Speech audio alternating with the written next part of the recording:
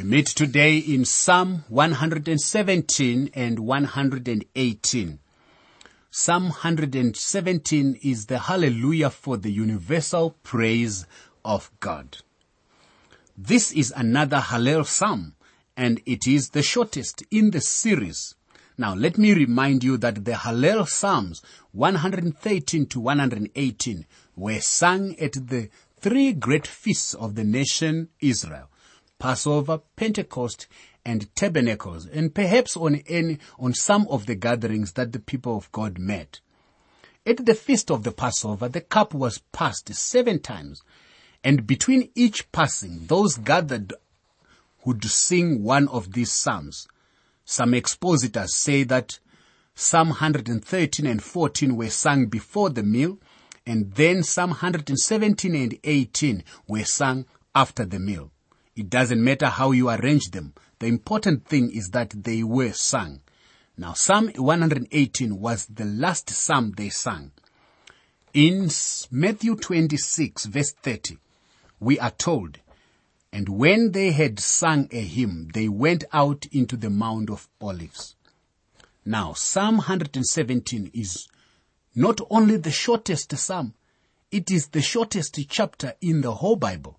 Because of that, there is a danger of passing over it. I would like to talk about these few verses, which are only 2 of them, to a greater detail. Here is Psalm 117, verse 1 and verse 2, the only verses in that chapter. "Praise the Lord, all you Gentiles. Laud him, all you peoples. For his merciful kindness is great toward us, and the truth of the Lord endures forever. Praise the Lord." Now, praise the Lord is hallelujah. These are the remarkable verses that we should not pass over hurriedly. Praise the Lord, all you Gentiles, is obviously prophetic. This is looking to the future when all nations and races and tribes and tongues on every continent and in every nation will join together in praising the Lord, and they will worship him as the Lord Jehovah. Is there anything like that in the world today? Do you see any evidence of it in your neighborhood? Can you see that the world is turning to God? Where are the nations that are singing praises to the Lord today? Where are the nations who worship and adore him and are in submission to him?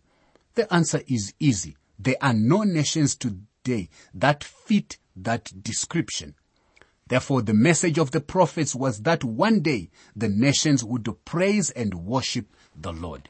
In Zechariah chapter 2 verse 11, it says, "And many nations shall be joined to the Lord in that day, and shall be my people." Then in Zechariah 14 verse 16 we read, "And it shall come to pass that everyone that is left of all the nations which came against Jerusalem shall even go up from year to year to worship the King, the Lord of hosts, and to keep the Feast of Tabernacles." Evidently, the worshipping of all nations is connected with the turning of Israel to God. When Israel has turned to God, even nations will also stream their way in that direction. The next question is, when will all this find its fulfillment? Well, I think the answer to that question is in this little psalm before us. When will the nations praise Jehovah?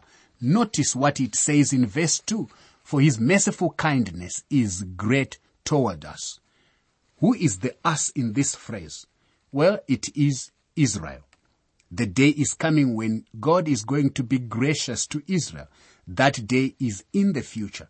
And at the end of the great tribulation period, when the Lord comes to the earth for the second time, he will establish his kingdom.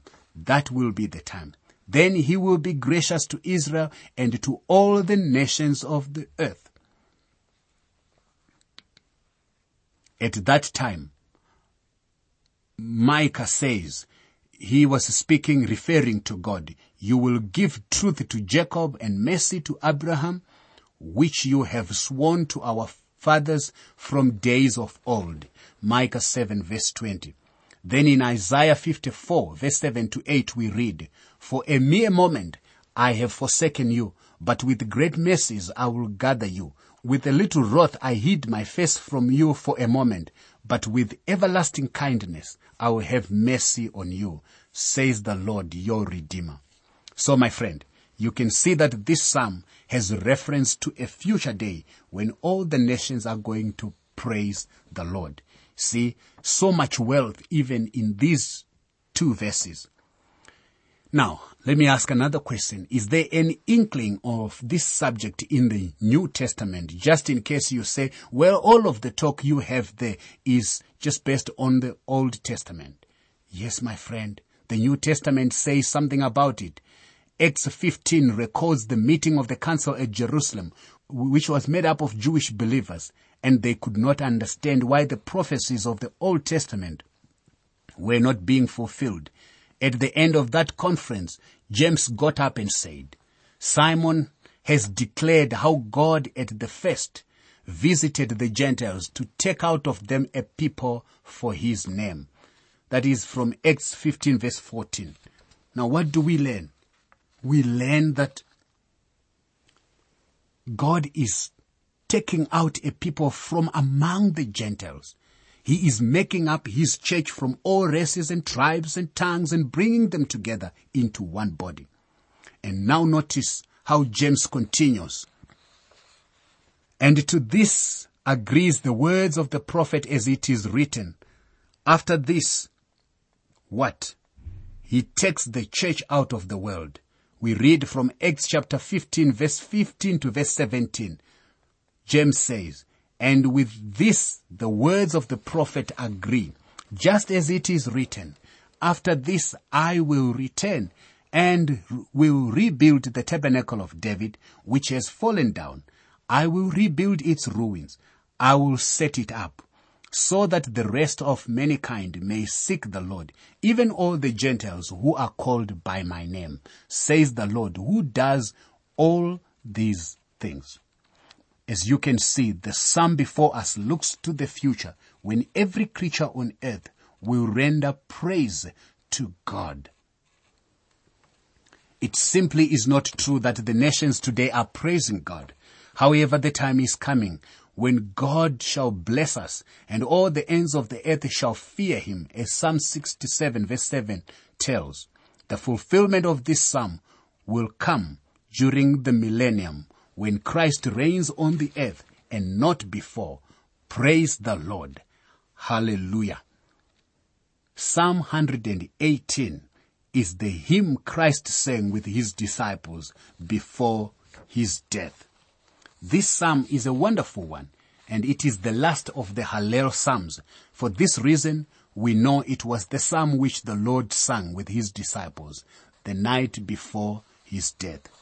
In the upper room that night, there was an air of informality, but also of awe, an air of sadness and of joy and of anticipation. The Lord Jesus ate the Passover feast with his disciples. Then on the dying embers of a fading feast, he reared something new. Out of the ashes of the past, he took frail elements, bread and grape juice, which will spoil in a few days, the weakest things in the world, and he raised there a monument. That's all. But it speaks of him. We know from the Old Testament that a lamb was to be eaten at the Passover feast. But in the gospel record, we hear nothing about the lamb, only the bread and the fruit of the vine. Do you know why it happened so? It is because the lamb was there serving them. The lamb himself was there giving them bread. He was there giving them wine. He was the only way to the cross as the Lamb of God to die. And the bread and the juice were to speak of him until he comes. So Psalm 118 is the psalm they sang together on that fatal night. The Gospels tell us when they had sung a hymn, they went out. Matthew 26 verse 30. It is said that at the Passover feast, the cup went around the circle 7 times. The 7th time it came to the Lord Jesus, he said, I will not drink this cup with you. And he passed it on. I will drink it new with you in my Father's kingdom. You see, he had already said that he would take the cup of salvation, and he took it there on the cross. Christ is the Lamb of God who shed his blood, and the cup is the new covenant of his blood. He drank the bitter cup that our cup might be sweet. He drank the bitter cup that your cup might be sweet. Oh, how good God is to us. Here is Psalm 118, verse 1 to verse 8. Oh, give thanks to the Lord, for he is good, for his mercy endures forever. Let Israel now say, his mercy endures forever. Let the house of Aaron now say, his mercy endures forever. Let those who fear the Lord now say, his mercy endures forever. I called on the Lord in distress. The Lord answered me and set me in a broad place. The Lord is on my side. I will not fear. What can men do to me? The Lord is for me among those who help me. Therefore I shall see my desire on those who hate me. It is better to trust in the Lord than to put confidence in men. This is the song that our Lord sang. He went to the cross without fear. Isn't that amazing? Have you learned to put your confidence in the Lord rather than in men? The Lord was not afraid. He was trusting in the Lord. It is a marvelous lesson to learn here for us, my friend. And the psalmist here says that it is better to trust in the Lord than to put confidence in men. On that night that the Lord Jesus sang these words, he looked around at the 11 men. Guess what he saw? One of them had already gone to betray him. Those 11 men were going to forsake him anyway. They would be scattered like sheep that night. Don't put your confidence in men. They will let you down. Put your trust in God. Next is Psalm 118, verse 9 to verse 12. It is better to trust in the Lord than to put confidence in princes. All nations surround me, but in the name of the Lord, I will destroy them. They surround me. Yes, they surround me. But in the name of the Lord, I will destroy them. They surround me like bees. They were quenched like a fire of thorns. For in the name of the Lord, I will destroy them.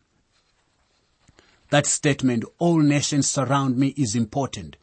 Rome was a polyglot nation, if you like, a nation that was represented by many nations and people spoke many languages. They came from all over the place. And it was Rome that nailed Jesus to the cross. All nations surrounded him. The day he died on a Roman cross, the nation Rome was doomed. Its days were numbered. That great world empire that existed for a millennium could pass off the stages of human events. It will, however, come back by the way of the Antichrist. The Lord is my strength and song, and he has become my salvation. Psalm 118, verse 14. Now, in this wonderful section, we have the praise for deliverance. It is a song of salvation. So Psalm 118, verse 15 to 17 says, the voice of rejoicing and salvation is in the tents of the righteous. The righteous hand of the Lord does violently. The right hand of the Lord is exalted. The right hand of the Lord does violently. I shall not die, but live, and declare the works of the Lord. Now, this is a reference to our Lord's resurrection. Also, there is something else here. Israel is going to survive as a nation. The Lord has chastened me severely, but he has not given me over to death. Verse 18 of Psalm 118. Isn't that amazing? This is Christ. Christ came back from the dead. And Ezekiel 37 makes it clear that God will open the graves and bring out the nations of the world when we read that story of the valley of bones. Open to me the gates of righteousness. I will go through them. I will praise the Lord. This is the gate of the Lord, through which the righteous shall enter. Psalm 118, verse 19 to verse 20.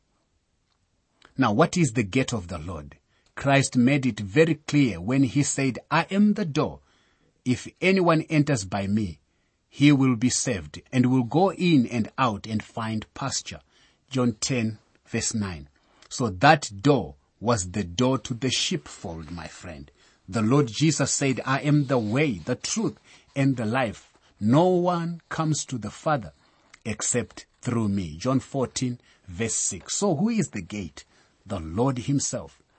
I will praise you, for you have answered me and have become my salvation. Psalm 118, verse 21. Now, we have another figure of speech coming. The stone which the builders rejected has become the chief cornerstone. Psalm 118, verse 22. Now, the stone in this verse refers to Christ himself. Our Lord in Matthew 21, verse 42, made that very clear. He said, have you never read in the scriptures, the stone which the builders rejected has become the chief cornerstone? This was the Lord's doing, and it is marvelous in our eyes. 1 Peter 2, verse 6 to verse 8 says, therefore it is also contained in the scriptures, behold, I lay in Zion a chief cornerstone, elect, precious, and he who believes on him will by no means be put to shame. Therefore, to you who believe, he is precious. But to those who are disobedient, the stone which the builders rejected has become the chief cornerstone, and a stone of stumbling and a rock of offense. They stumble, being disobedient to the word to which they also were appointed. So you see, the stone here is the Lord Jesus Christ himself. This is the day the Lord has made. We will rejoice and be glad in it. Psalm 118, verse 24. What day is the psalmist talking about? Is it some 24-hour day? No, that's not the day. The word day here can be used for a period of time. It can be used for a 24-hour day, and it can be used for a peculiar type of a thing, even almost anything. For example, we could say that this is the day of the automobile, referring to this is the time of cars, or we can say this is the day of computers. Now, what day is the psalmist referring to here? Well, he is talking about the day that the Lord has made, and that is the day of salvation. That day has already been 2,000 years ago, and we will rejoice and be glad in it. We will rejoice in the day of salvation. Now here we have the believing cry, Hosanna, save now, is the word Hosanna. It is the word the multitude used when the Lord Jesus came riding into Jerusalem. Save now, I pray, O Lord, I pray, send now prosperity. Blessed is he who comes in the name of the Lord. We have blessed you from the house of the Lord. Psalm 118, verse 25 and 26. You see, the Lord Jesus quoted, blessed is he who comes in the name of the Lord, after he cleansed the temple for the final time when he wept over Jerusalem. His words were, see, your house is left to you desolate. For I say to you, you shall see me no more till you say, blessed is he who comes in the name of the Lord. Matthew 23, verse 38 and 39. God is the Lord. He has given us light. Bind the sacrifice with cords to the horns of the altar. Psalm 118, verse 27. Now this is the picture of the Lord Jesus right there on the cross, a sacrifice for you and for me. Psalm 118, verse 28 to verse 29 says, you are my God, and I will praise you. You are my God, I will exalt you. Oh, give thanks to the Lord, for he is good, for his mercy endures forever. My friend, I wish I could somehow express to you the fact that you and I ought to praise the Lord. In my flesh, I am cabined and contained and have all kinds of hang-ups. I wish I could open up like a flower and express my thanks and praise and thanksgiving to the Lord.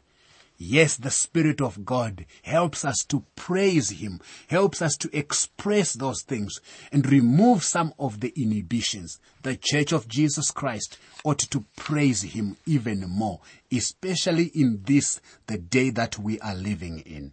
Oh, my friend, to fall down and worship God, to praise His name and glorify Him is all that is important. He loved us and gave Himself for us. May our love today go out to Him in adoration and praise. In adoration and praise. You can have copies of the notes and outlines used for these Living Word for Africa programs, so you can follow them as you listen. For your copies, please write to the Living Word for Africa, P.O. Box 4232, Kempton Park, 1620, South Africa. Please say which book of the Bible you want them for, and be sure to include your name and contact information. Let me give you that address again. It's the Living Word for Africa, P.O. Box 4232, Kempton Park, 1620, South Africa.